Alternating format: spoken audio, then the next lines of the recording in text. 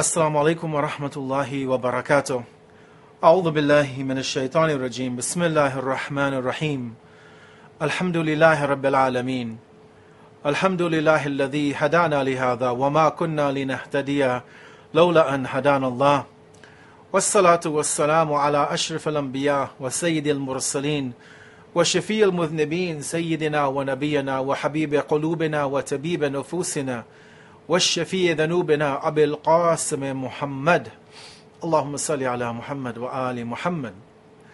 والصلاة والسلام على أهل بيته الطيبين الطاهرين المعصومين المظلومين المنتجبين، لا سيما مولانا وسيدي صاحب العصر والزمان، روحي وأرواح العالمين له الفداء، وأجل الله تعالى فرجه الشريف ولعنة دائمة على أعدائهم ومنكر فضائلهم من الآن إلى قيام يوم الدين. أما بعد، فقد قال الله الحكيم في كتابه المبين. بسم الله الرحمن الرحيم. يا أيها الناس إنا خلقناكم من ذكر وأنثى وجعلناكم شعوبا وقبائل لتعارفوا إن أكرمكم عند الله أتقاكم إن الله عليم خبير. صدق الله العلي العظيم. For the hastening of the return of our 12th Imam, Imam al-Hujjah, for the purification of our hearts and our souls, and to bring extra light into the majlis of Abu Abdullah al-Hussein, let's all recite one loud salawat upon Muhammad wa Ali Muhammad.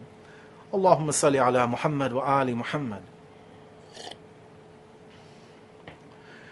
My dear brothers and sisters in Iman, as we continue in this commemoration of the tragedy of Karbala and the remembrance of the tragedy of Abu Abdullah al-Hussein alayhi salam, and the length that he went to preserve and protect this religion of Islam from corruption, from the evil that the likes of Yazid and the likes of Banu Umayyah had brought into this religion, and the struggles that he and his family and his companions put forth, especially on the day of Ashura.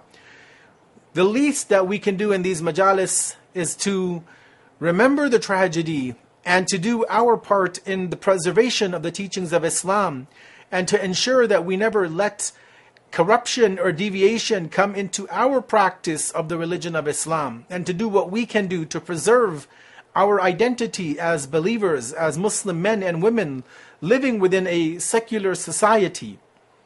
And tonight, on this 8th night of the month of Muharram, on this special night, because today being a Thursday night, it is obviously a very special evening that we will be entering into.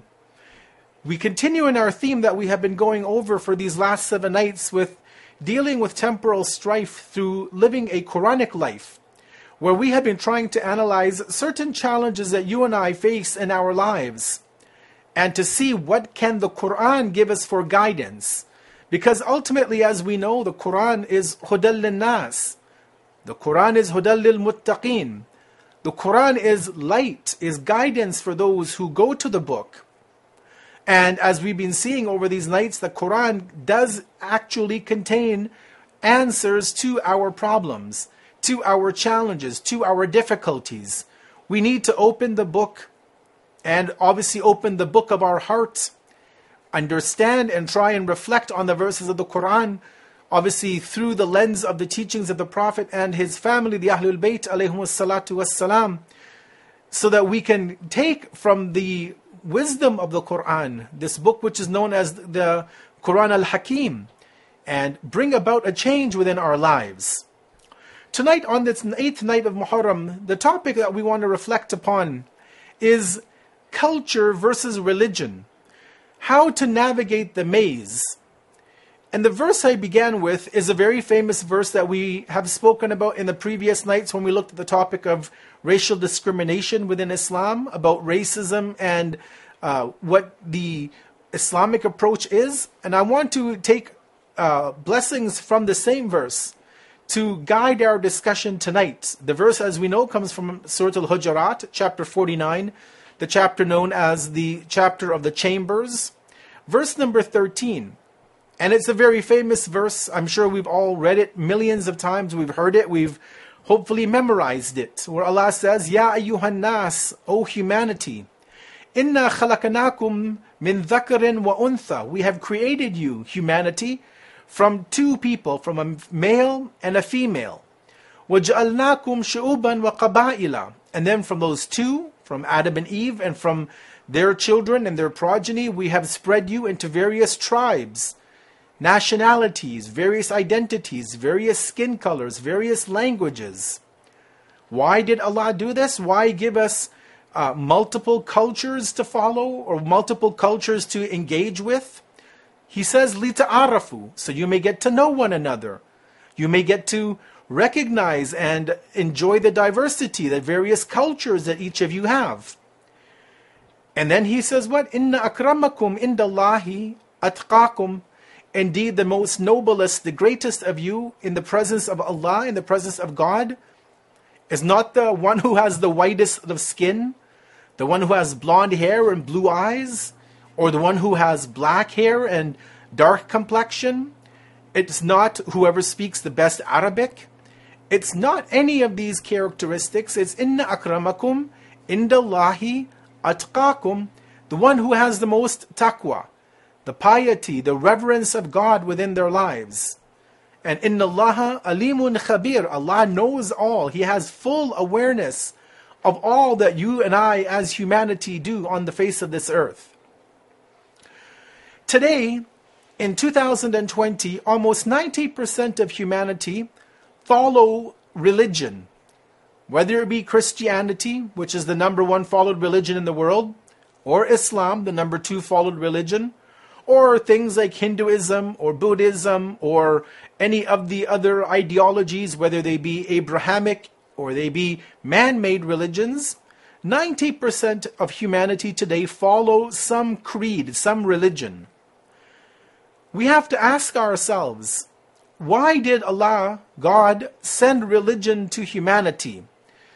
Why would He go through the actions of sending prophet after prophet, messenger, imam, sage, wali, all of these individuals? Why would Allah do all of this? Was the goal to teach the followers what kind of food to cook? What color of clothing to wear? What was the purpose behind the sending of all of these prophets and messengers? Was it just to teach us how to lead a societal life? Or was it something deeper than that? You look at the Quran. You look at the 5 Ulul Azm prophets, the prophets of firm resolve.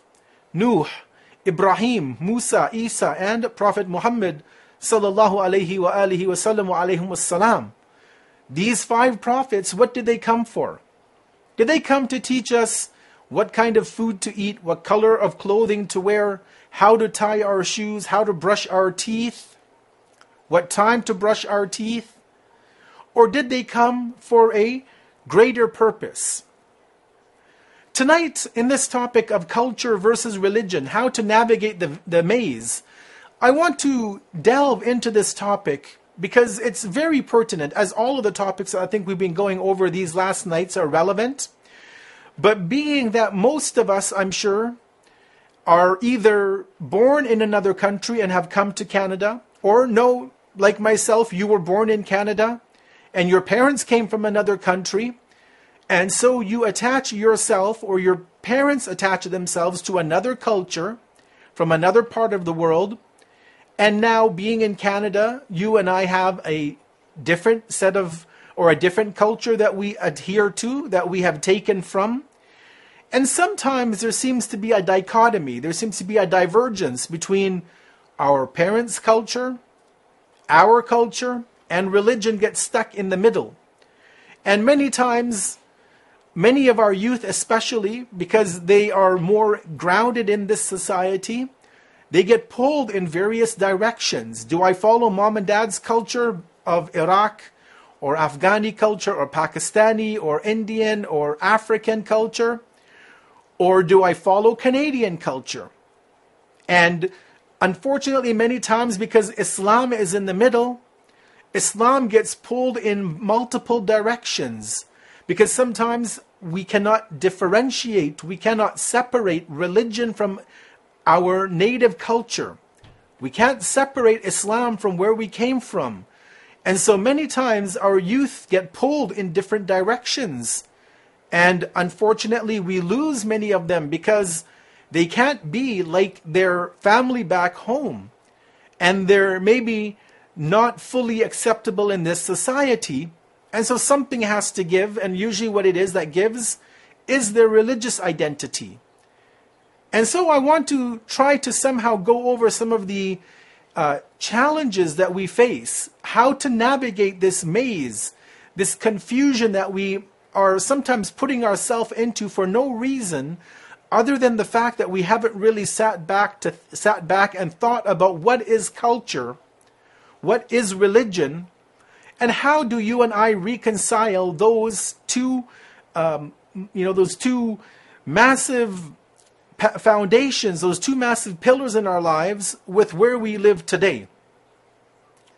Now, we as a Muslim community, wherever we come from, we know that we as Muslims are not a monolith. We're not one type. We're not homogeneous. We are very diverse. We have Muslims who are native to Spain, just as we have Muslims native to China, and I've met them. We have Muslims who are from Iraq, obviously. We have Muslims from Russia, and I've met those. We have Muslims from countries like South Korea. And we have Muslims from the Caribbean, from Jamaica, from Trinidad, from Guyana. Obviously, they had come to those countries from India hundreds of years ago. And we have Muslims from every country in the world. So we're not a monolith, we're not homogeneous, we're not one type. We have Muslims from all over the world.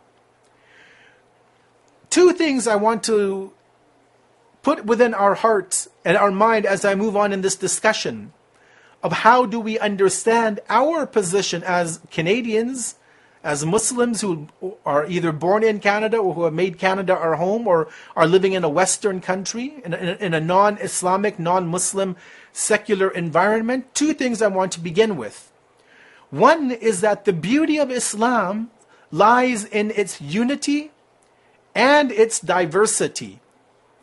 Meaning that as Muslims, whether we are from Iran or Iraq, from Afghanistan or Pakistan, from Africa or Asia, from Europe or America, we are united in our belief in God, in our belief in the Prophet, in our acceptance of the Ahlul Bayt, in our acceptance of the Quran, and all of the other actions and the belief system of this religion. That is what we're united in. We're a united nation in that sense. But at the same time that we have unity, we have diversity. Just as the Quran said in Surah Al-Hujurat, وَجَعَلْنَاكُمْ شُعُوبًا وَقَبَائِلَ لِتَعَارَفُوا. In the unity, we have diversity. We have black-skinned Muslims. We have blonde-skinned with blue eyes and blonde hair who are Muslims. We have Muslims from countries like China. We have this great diversity of Muslims, but we're still united as one collective body. As the Prophet would tell us in the traditions, that, as Muslims, we are like one fortified body. We are like a human body, and if one part of the body gets sick, then the whole body should be complaining, or the whole body does complain. And as Muslims, because although we are diverse, we're united. So when our brothers and sisters in another part of the Muslim Ummah are hurting because of oppression, because of government crackdowns, like we see in Kashmir today, like we see in India today, like we've seen in Afghanistan or Iraq, or what we've seen in Yemen, or in Bahrain, or in the Hijaz, or in Europe, wherever we see Muslims suffering, we over here in Canada feel that pain. We feel the grief that they're going through because we have that level of unity. So that's point number one, is that although we are diverse, but we are still united. The second thing I want us to reflect upon as we go through this discussion for tonight is that we have to realize we have Islamic culture and we have cultural Islam. Let me say that again. We have Islamic culture, and I'll explain that a bit later on, and we have cultural Islam. And sometimes the two overlap, and sometimes the two are completely separate from one another. And that is what we hopefully want to try and get across to us tonight. And I want to look at basically four major areas, four major themes for this evening's lecture. Number one, I want to look very briefly at the history of Islam in Canada. I then want to go to define what is religion as a definition, and define what is culture, and how do the two overlap sometimes, and how are they two separate bodies at other times. I want to try and answer the question that did Islam come to do away with culture and just impose Hijazi Arab culture on all Muslims? Or what did the religion envision? What did Allah envision for the Muslim communities going forward up until today and until the end of time? And I hopefully will try to conclude with the outcome of what is the balance that you and I need to maintain as Muslims living in Canada, as Canadian Muslims. Coming to the first question, what is the history of Islam in Canada? You know, when you look at what facts and figures and data that is available on, for example, the Stats Canada website, we're told that Muslims were in Canada as early as 1871. That was, I believe, the first year that we had a Canadian census. But actually, we have records that say that there were Muslims in Canada in the early 1850s. But in 1871, when the census was done, we have, and that's about 150 years ago, we had a recorded number of 13 Muslims in Canada, 150 years ago. Now, you look at that today, fast forward 150 years, and today there's over 1.5 million Muslims in Canada. The majority obviously live in the Greater Toronto area in what they call the GTA, large concentration obviously in Montreal, and then in all the other provinces of Canada and even the territories. Even if you go up to Northwest Territories, to Yellowknife, to the smaller towns up north, we have large, actually very large nowadays, Muslim communities. And even, you would be surprised to know, we even have followers of the Ahlul Bayt alayhum salam in Yellowknife, way up in Northwest Territories. So that was 1871, 13 Muslims. Today, 1.5 million. The very first masjid. How many of us knew that in 1938, the very first masjid was built in Canada? And it wasn't in Toronto, which you'd have thought it would have been in Toronto, the big city. Wasn't in Montreal, another big city. It was actually just 3 hours north of where most of you are. Most of you are being in Calgary. The very first masjid built in Canada was built in Edmonton, 1938, the Al-Rashid Masjid, Al-Rashid Mosque as it's known. And that building till today has been preserved in the Fort Edmonton Park as a historical monument. The physical masjid was actually lifted out of the ground and driven about 20 kilometers southwest into an area known as Fort Edmonton Park. At that time, when the masjid was built in Edmonton, 1938, we had over 700 Muslims in Edmonton alone. And that's why they needed a masjid. And we see that the Muslim community was growing. It was flourishing in the prairies as it was in Ontario, in Quebec, and other parts of Canada on the west coast as well. So Islam is not alien to Canadian culture, brothers and sisters. Islam is a part and parcel of the Canadian experience. We've been here for, again, 150 years. And we will be here until the end of time. Now, coming to the second discussion, the second question for tonight. What is religion? What is culture? Because again, this is where this apparent dichotomy is. This is where this division is. This is where this confusion lies in the minds of many people today. That religion is here, culture is here, and there is a great wall or a barrier between the two. And you can't mix the two. You can't mix, let's say, Canadian culture with Islam. You can't mix the two together. They're separate issues. You're Iraqi Muslim, or you're a Pakistani, or you're an Afghani Muslim. That's okay. But you can't add a Canadian component to it. So what is religion actually? We say that inna deena inda Allahil Islam, as Allah says in the Quran, that indeed the deen, the religion with Allah is al-Islam. Or Allah says in the Quran, وَمَن يَبْتِغِي غَيْرَ الْإِسْلَامَ دِينًا فَلَن يُقْبَلَ مِنْهُ وَهُوَ فِي الْآخِرَةِ مِنَ الْخَاسِرِينَ. Whoever chooses other than Islam as their religion, that it will not be accepted from them. And in the world to come, they will be of the losers. So what is this religion that Allah is talking about? And what is the culture also aspect? So religion, if you look at the definition that our scholars, the theologians, the experts in ilmul kalam, in aqaid, in theology, when they go to define what is religion, what is deen, that Allah talks about in the Quran, that prophets have brought from Allah, they say it's the collective of one, the theoretical, ideological beliefs, so the aqaid. It's the ethical beliefs, the ethical teachings, the akhlaq. And it's the jurisprudential rulings, the ahkam.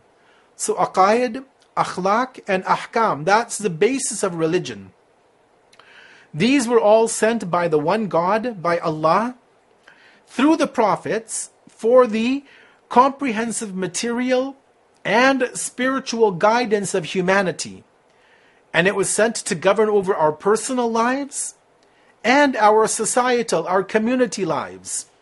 And if the teachings of religion are fully implemented, that would safeguard and guarantee our success, the success of humanity, in this world, and more importantly, in the world to come. Now that's the definition of religion. How do you do the actions? That's what the prophets taught. That's what we call the Sharia. And as Allah tells us in the Quran, that every nation had a shir'ah and a minhaj, as Allah says. That everyone had a sharia, a way to follow religion. Every community fasted, but in different ways. Every community prayed, but in different ways. Every community had a sense of hijab, of religious clothing, of modesty in dress for men and women. But it differed according to the era in which the prophets lived. Because as Allah says, each group had a shir'ah wa minhaj, and a way of life. So that's what religion is. And again, religion has been coming from Allah. The what to do aspect of life. But then you come to culture. What is culture? Culture is what we can say is the method behind how activities which are required to be performed to maintain the material and spiritual life of the human being, how those are carried out to fulfill the religious and the societal requirements. That is what culture teaches us. That is what culture gives to us. And I'll give you some examples of that as we move on. So in a way, religion and culture are separate from one another, but they complement one another. So when Allah said in Surah Al-Ahzab, or Hujurat, my apologies, chapter 49, verse 13, O humanity, indeed we have created you from a male and a female and spread you into different nations and tribes that you may get to know one another, لِتَعَارَفُوا. Indeed the most noblest of you in the sight of Allah is the one with the most piety. And that Allah ends it, that Inna Allah, indeed God is all knowing, all aware. We see that this verse shows us that culture is actually a God-given blessing, we can say.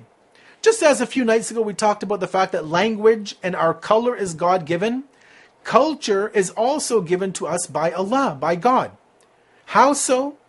Well, this verse tells us that we were created from a male and a female, and then وَجَعَلْنَاكُمْ شُعُوبًا وَقَبَائِلًا وَجَعَلْنَاكُمْ. Allah says, we have spread you into different nations, different tribes, different communities.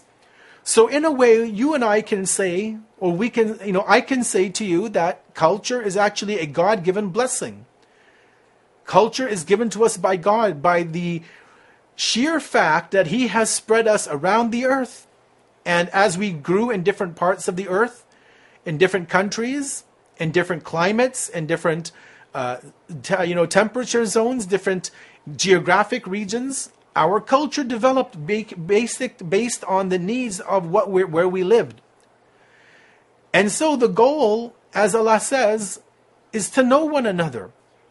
And so the goal is not to necessarily just become one in the melting pot. And that's why we have multiculturalism, that we retain our culture as Muslims. We retain our identity as wherever our parents came from or wherever we came from originally. And we celebrate the diversity of humanity And especially the diversity that we see here in Canada, which we may not necessarily see in our homeland, wherever that may be, in the Middle East or in the Far East or what have you. And so when we look at this religion and cultural aspect, what we understand is that it doesn't matter where you were born, but the culture will be obviously where you are brought up. As long as you have the religion, and as long as the cultural norms of where you were born or brought up or are living are not going against the teachings of the prophets of Allah, are not going against the teachings that you subscribe to in the religion of Islam, then culture is open to be accepted or rejected, as long as it again fits within the mandate of what Allah subhanahu wa ta'ala has revealed for humanity's progress and success in this world and in the world to come. Now, obviously, we have to realize that whereas religion is set by Allah, the rules are determined by Allah and obviously explained by the Prophet of Islam, and the Imams of the Ahlul Bayt alayhim salam have further explained and given greater depth of understanding to the rulings. But much of what Islam expects from the followers is up to us to determine how those actions are carried forth. Now, there are certain things, brothers and sisters, that are written in stone. They will not change, whether you are living in Iraq, or Calgary, or Toronto, or Italy, or South Africa, or China. The Salat, for example, the 5 daily prayers, they will always have to be done in a certain way, as the Prophet taught us how to pray. As he says, Sallu kama ra'aytamuni usalli. Pray as you see me pray. But although the Salat will be done how the Prophet prayed, the clothing on what a Muslim wears can vary. As long as it fulfills the minimum requirements of Islam, you can pray wearing a pant and a shirt, or in whatever your native culture wears as clothing. Allah doesn't say that you have to pray in the clothing that the Prophet prayed in, because that's a cultural nuance. The religion teaches the act of worship, how to perform the act, but in what clothing do you pray? As long as it fulfills the requirements, then we're okay. You look at the month of Ramadan and fasting. The length of the fast is dictated by the rules of Islam. And nobody can change those. You can't say, for example, that, it's too difficult to fast in Alberta, let's say, in Edmonton or northern Alberta or northern Canada or in the Scandinavian countries in the summer, because the fast is 18, 19, 20, 21 hours in some parts. And so I will alter the fasting time. No, you can't do that, but you can say, I'm going to break my fast with pizza and hamburgers, rather than chalo kebab, or other than biryani, or whatever food my culture is accustomed to eating. So again, the rules of the religion won't change. Those are set by Allah.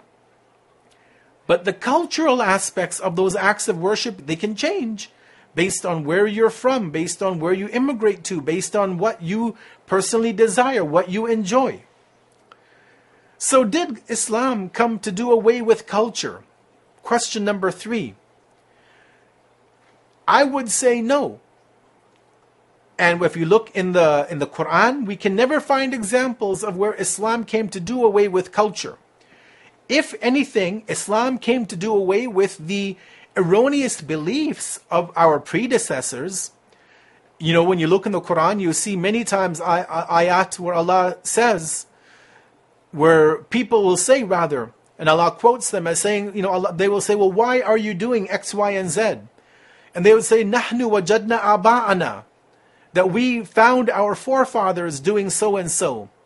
And Allah responds to them that, what if your forefathers la ya'kiluna shay'an wa hum la yahtadun? What if your forefathers were foolish and they were not guided, you'll still follow them?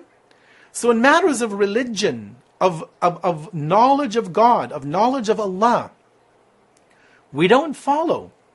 Right? We realize that Islam came to do away with that aspect, that don't follow your forefathers blindly in terms of ideology, that because they did something, especially if it was wrong, like in the Quran when Allah talks about those certain Arab tribes in the Hijaz that were burying their daughters alive. Right? That was a cultural expression of what they were doing. It wasn't in their religion, it was in their culture. And that was a negative aspect which had to be done away with. But the food the Arabs ate, if it was halal, no problem. If the clothing they wore was fitting with the norms of religion, okay. But if they had anything that went against the norms of human decency, of the morality that Islam was bringing about, then those had to be eradicated from the society. And so I would say, as we move on, that Islam actually came to complement culture, and where needed, it came to mold and mold that culture into something that was more fitting with what the Islamic ethos of life would be. So just to give you 2 or 3 examples and we'll move on. I don't want to over-exhaust this topic. Hijab. As you and I know, hijab is an obligation for our Muslim sisters and the men. We know as men that we have a hijab also. We don't obviously cover our hair and our body like women do. But men also have to realize that we have a hijab. We can't go to the beach, for example, if there are women there, even if they're non-Muslims, and be wearing short shorts and take off our shirt. This is haram for a man to do. So men have a level of hijab as well. Women have another level of hijab. And there's a reason and a philosophy behind that, which obviously I don't want to get into tonight, but there's a philosophy behind hijab for women, why it is, what it is, and also for the men. In Islamic culture, again, that term I used in the beginning, that we have Islamic culture, we have cultural Islam. In Islamic culture, the rule is to dress modestly. That's the culture of Islam, we can say, is we as Muslims dress modestly. Now, cultural Islam will interpret the ruling in different ways. So if you're Iraqi, for example, a woman will wear the Iraqi abaya and the hijab in a certain fashion. But you travel across the border to Iran, and the Iranian women take the same Islamic culture of hijab and change it to cultural Islam of the Iranian women, which is the chador.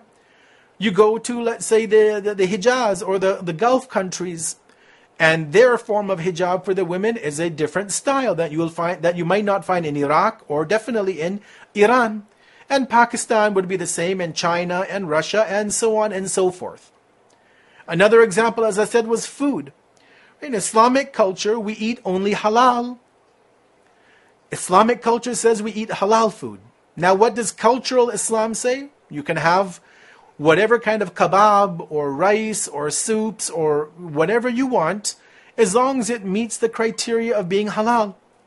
So again, there's no war between the two. Islamic culture tells us something, and the cultural Islam tells us what to do. And even language, this has been a contentious issue many times, that, what is the language of Islam? Is it Arabic? Is Arabic the language of Islam? And no doubt the Arabic language is the Quran is in Arabic, the ahadith of the Prophet and the Imams are Arabic, the adiyah, the supplications, the munajat are in Arabic. But we don't say that Arabic is a language, is the Islamic language. It's a medium by which much of Islam has been carried forth. But that doesn't mean that if you don't speak Arabic, you're not a good Muslim, right? That's the cultural aspect of it. And so you can speak English and be a good Muslim, or French, or Spanish, or Russian, or Mandarin, or whatever language, because that is the cultural aspect of the religion. Sallu ala Muhammadin wa ali Muhammad.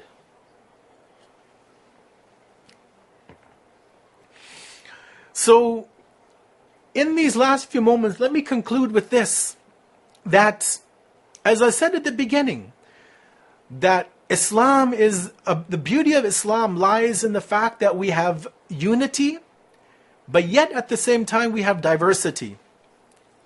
We have unity in the sense that we pray in the same direction. We pray to the same God. We pray in the same Arabic language. All of the actions in terms of the Hajj are done in a form of unity. Even ziyarah, although people may add and do certain things, but the general universality of ziyarah of Abu Abdullah or any of the Imams of Ahlul Bayt alayhum salam is universal across the board.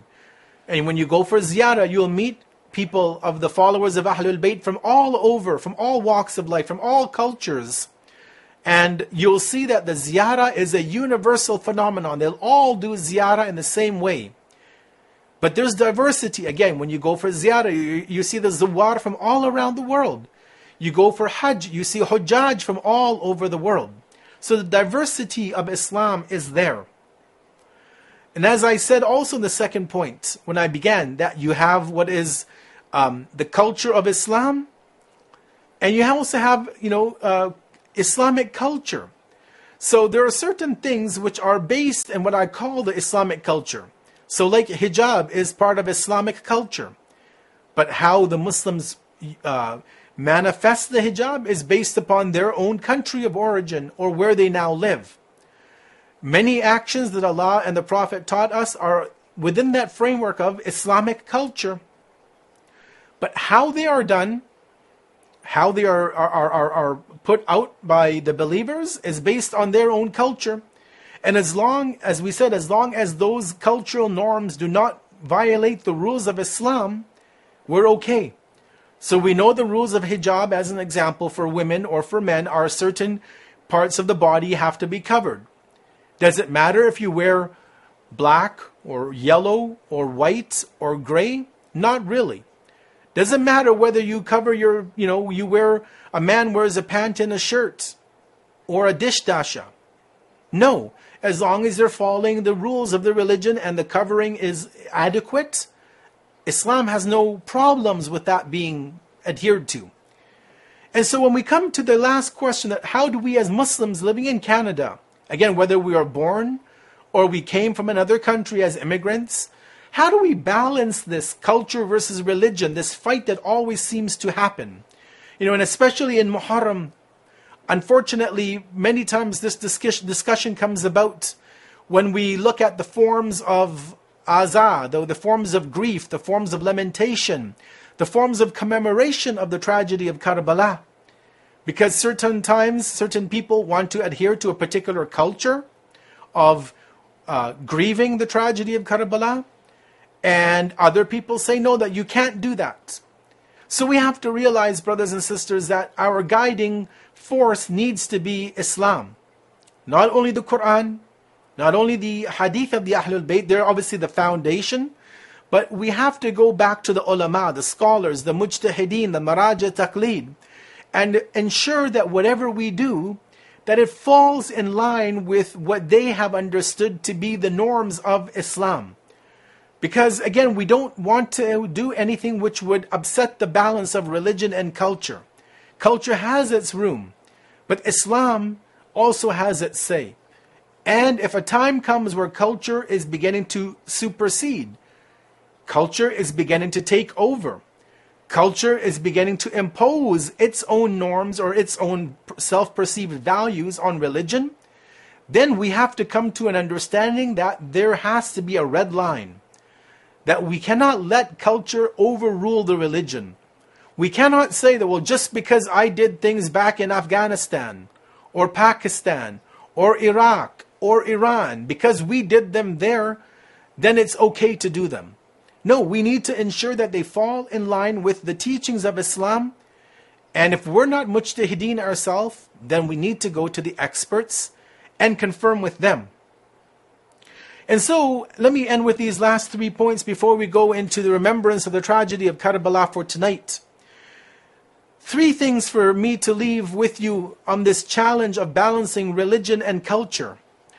One is that I would say we as Muslims, Shias, the followers of Ahlul Bayt alayhim salam, or Muslims in general, I don't want to, just put it into one category, but Muslims in general, we need to do our best to retain our cultural identity.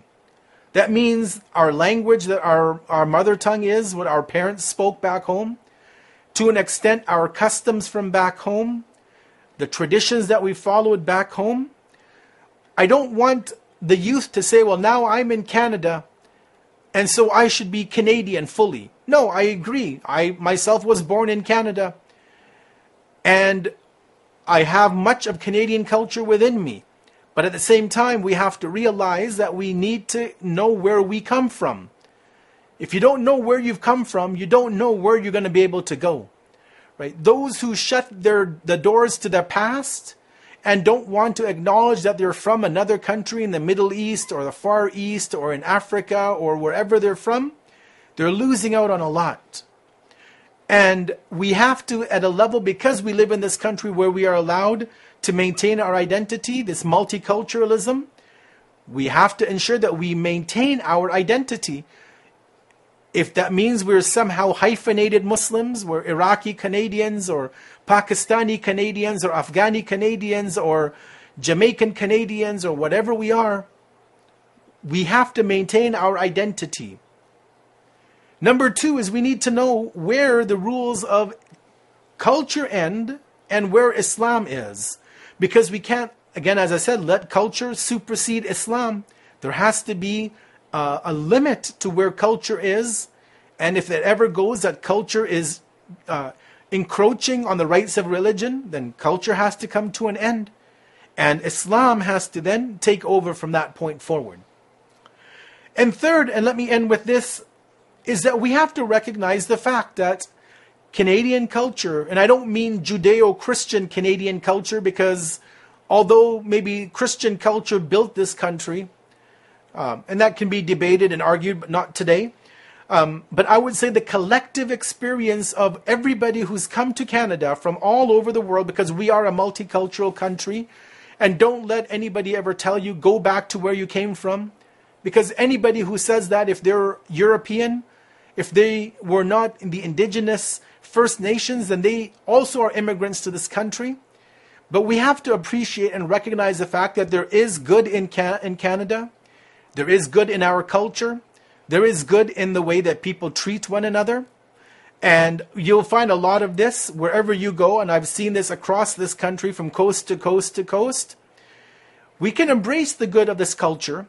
But you and I have to remember that we have to be critical. We have to look at everything with a critical eye. And if we find that our country is not doing right or has some blemishes, we can't be afraid to be shy to speak about it. But embrace the goodness if it doesn't go against Islam. If it doesn't go against our culture of Islam, then embrace the good of this society and recognize the fact that culture is a gift from Allah. Why? He says, وَجَعَلْنَاكُمْ شُعُوبًا وَقَبَائِلَ لِتَعَارَفُوا, that we can know one another. So we can know people from various cultures who live in Canada. So we can know the beauty and the diversity that Allah subhanahu wa ta'ala has put upon this earth.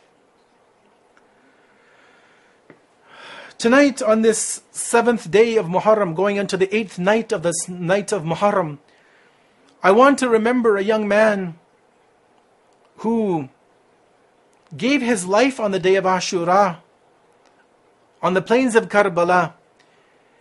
Unlike many other individuals. And tonight I want to spend these last few moments reflecting on the martyrdom of Al-Qasim ibn al-Hassan, the young son of the second Imam Hassan ibn Ali al-Mujtaba alayhi salatu wassalam.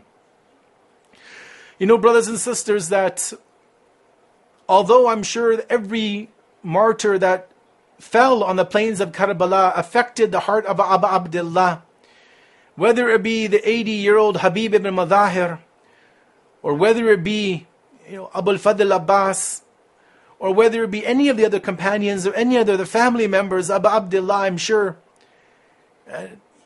he wept and he cried. And it hurt him to have to see these people go and lose their lives as they did. But there was one young boy on the day of Ashura, my brothers and sisters, whom I'm sure it was very difficult for Abu Abdullah to allow him to go to the battlefield. And that is his young nephew Qasim.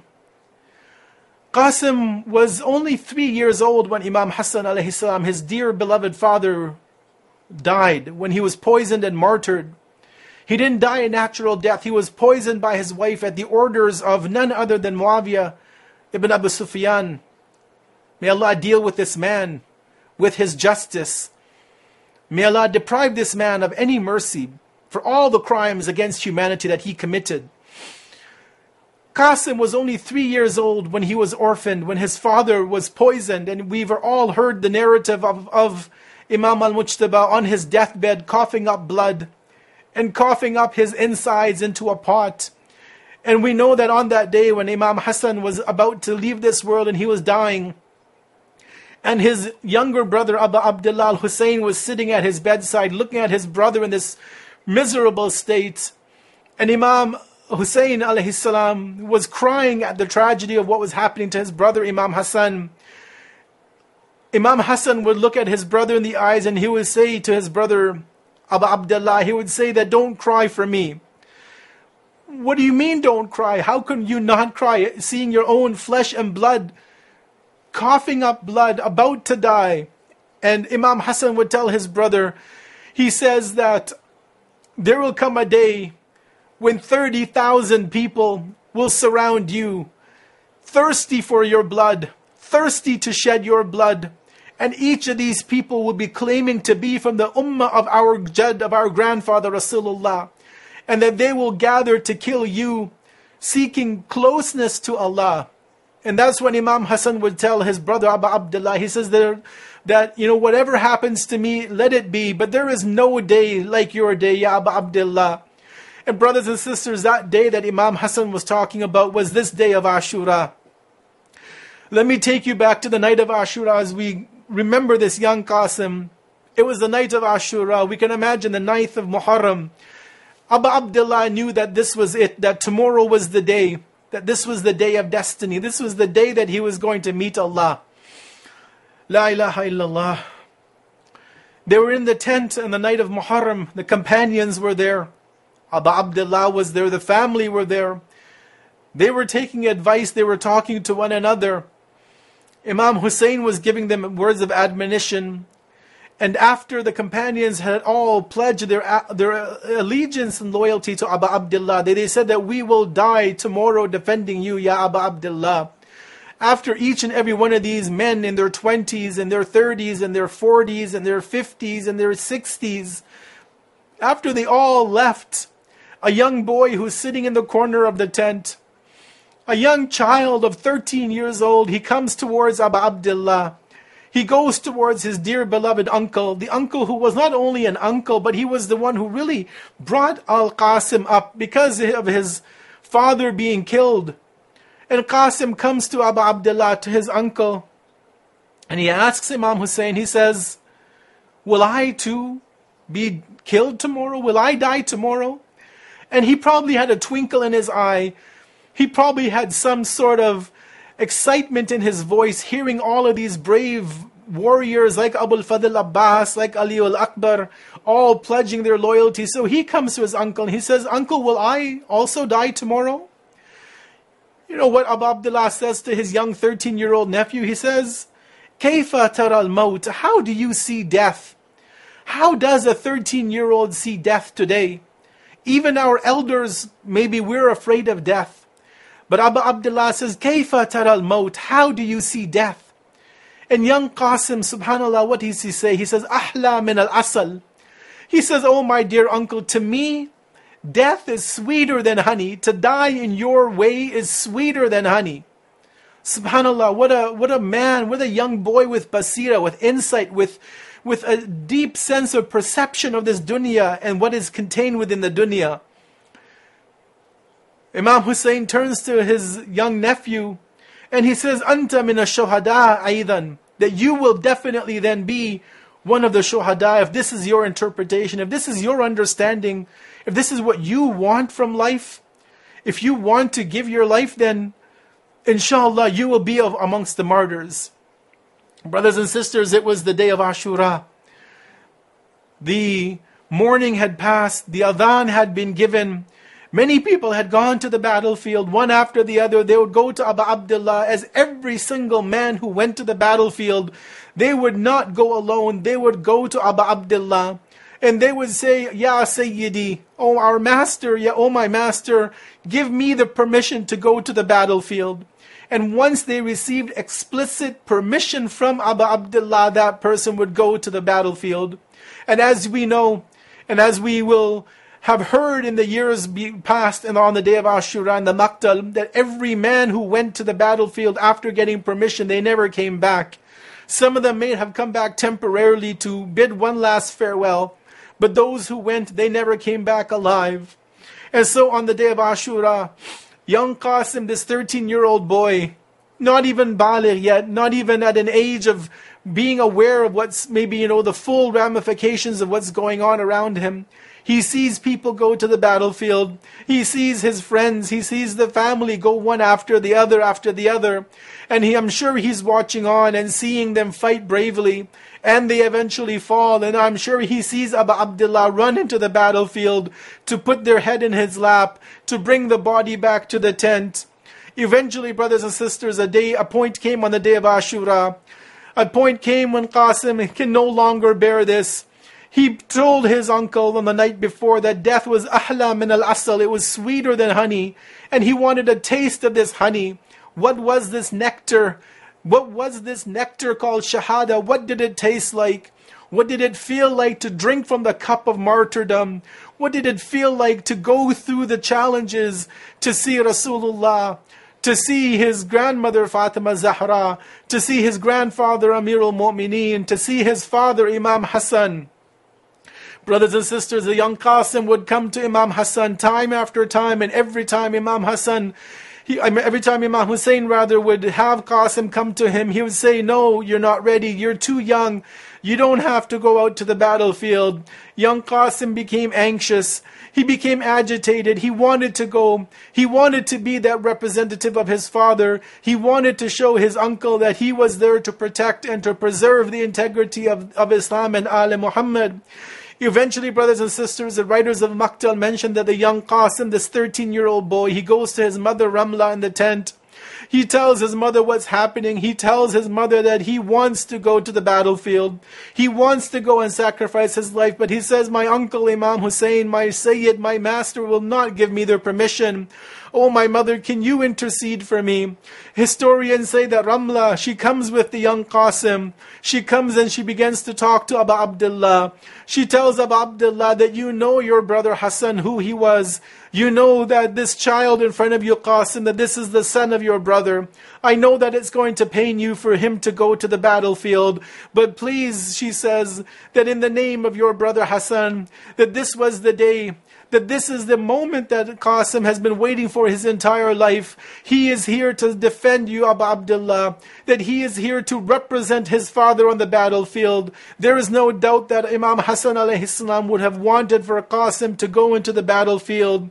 And so, unfortunately, after this difficult discussion ensues and Ramla goes back, Abu Abdullah has no choice but to allow this young boy, this young 13-year-old Qasim, a young child, he allows him to finally go into the battlefield. He bids his last farewell to Qasim. He bids his farewell. He mounts him on top of the horse. A young child, how he gets on top of the horse, we have no idea. How he's able to carry a sword. What kind of armor can a 13-year-old boy carry on his small, tiny body? We have no clue. But he goes into the battlefield. He goes into the battlefield and he begins to proclaim in those words of poetry. He says to the enemy forces, he says, In tunkiruni fa'ana najlul Hasan. He says, if you do not recognize me, then know that I am the son of Hassan. Sibtin Nabi al-Mustafa al-Mu'taman. He says, I am the son of the grandson of the Prophet al-Mustafa al-Mu'taman. He says, Hada al-Hussein kal-Asir al-Murtahan. This is Hussein. He is like a tied down prisoner. What are you doing to my uncle? What are you doing to Hussein? Why are you treating my uncle like this? He says, Baina unas la suku sobal muzun. That he's among the people who may Allah deprive them of his blessings. Brothers and sisters, as young Qasim, although a young boy, he has sword in hand. He begins to kill many of the enemy forces. He kills few of those who are trying to approach him. Keep in mind that this is the son of Imam Hassan. This is the grandson of Haydar al-Qarar, the one who never fled the battle. He is the young boy who was brought up in the lap of Abu Abdullah. He had Abu Abdullah as a mentor. He had men like Abu Fadl Abbas as a mentor. He had men like Ali al-Akbar as a mentor. And although he fought very bravely for the few moments on the day of Ashura, eventually the enemies began to surround him. They realized that this young boy, who hasn't had water for so many days, who hasn't had anything to give him that nourishment, they began to go around him. They began to circle him from all sides. People began to hit him. People began to poke at him. Eventually, one of the enemy forces, they come and they strike him on the head with a sword. And Qasim falls off of his horse. As he begins to fall off of his horse, he once again, as all of the other people would do, he would let out a scream. He would let out his last salam to his uncle Abu Abdullah. And as all of the times Abu Abdullah had done to date, he would run towards the battlefield. As the enemies would see Abu Abdullah rushing, they would disperse away. And eventually when Abu Abdullah comes, he sees young Qasim on the floor. He sees young Qasim on the plains of Karbala. He sees young Qasim in the state that he is, and he addresses young Qasim. He addresses his nephew and he says that, how difficult is it for your uncle, O Qasim? How difficult is it for your uncle that you call upon him and he can't respond? And then when he does respond, he can't even help you in any way. And in this way, brothers and sisters, on the day of 10th of Muharram, on the day of Ashura, this young Qasim, the one who was the remains of his father Imam Hassan, that he also gives his life on the plains of Karbala, defending his uncle, defending the cause of Islam, defending the religion of Allah, defending the religion of Rasulullah, defending the religion of all of the prophets that had come before. وَسَيَعْلَمُ الَّذِينَ ظَلَمُوا أَيَّ مُنْقَلِبٍ يَنْقَلِبُونَ إِنَّ لِلَّهِ وَإِنَّا إِلَيْهِ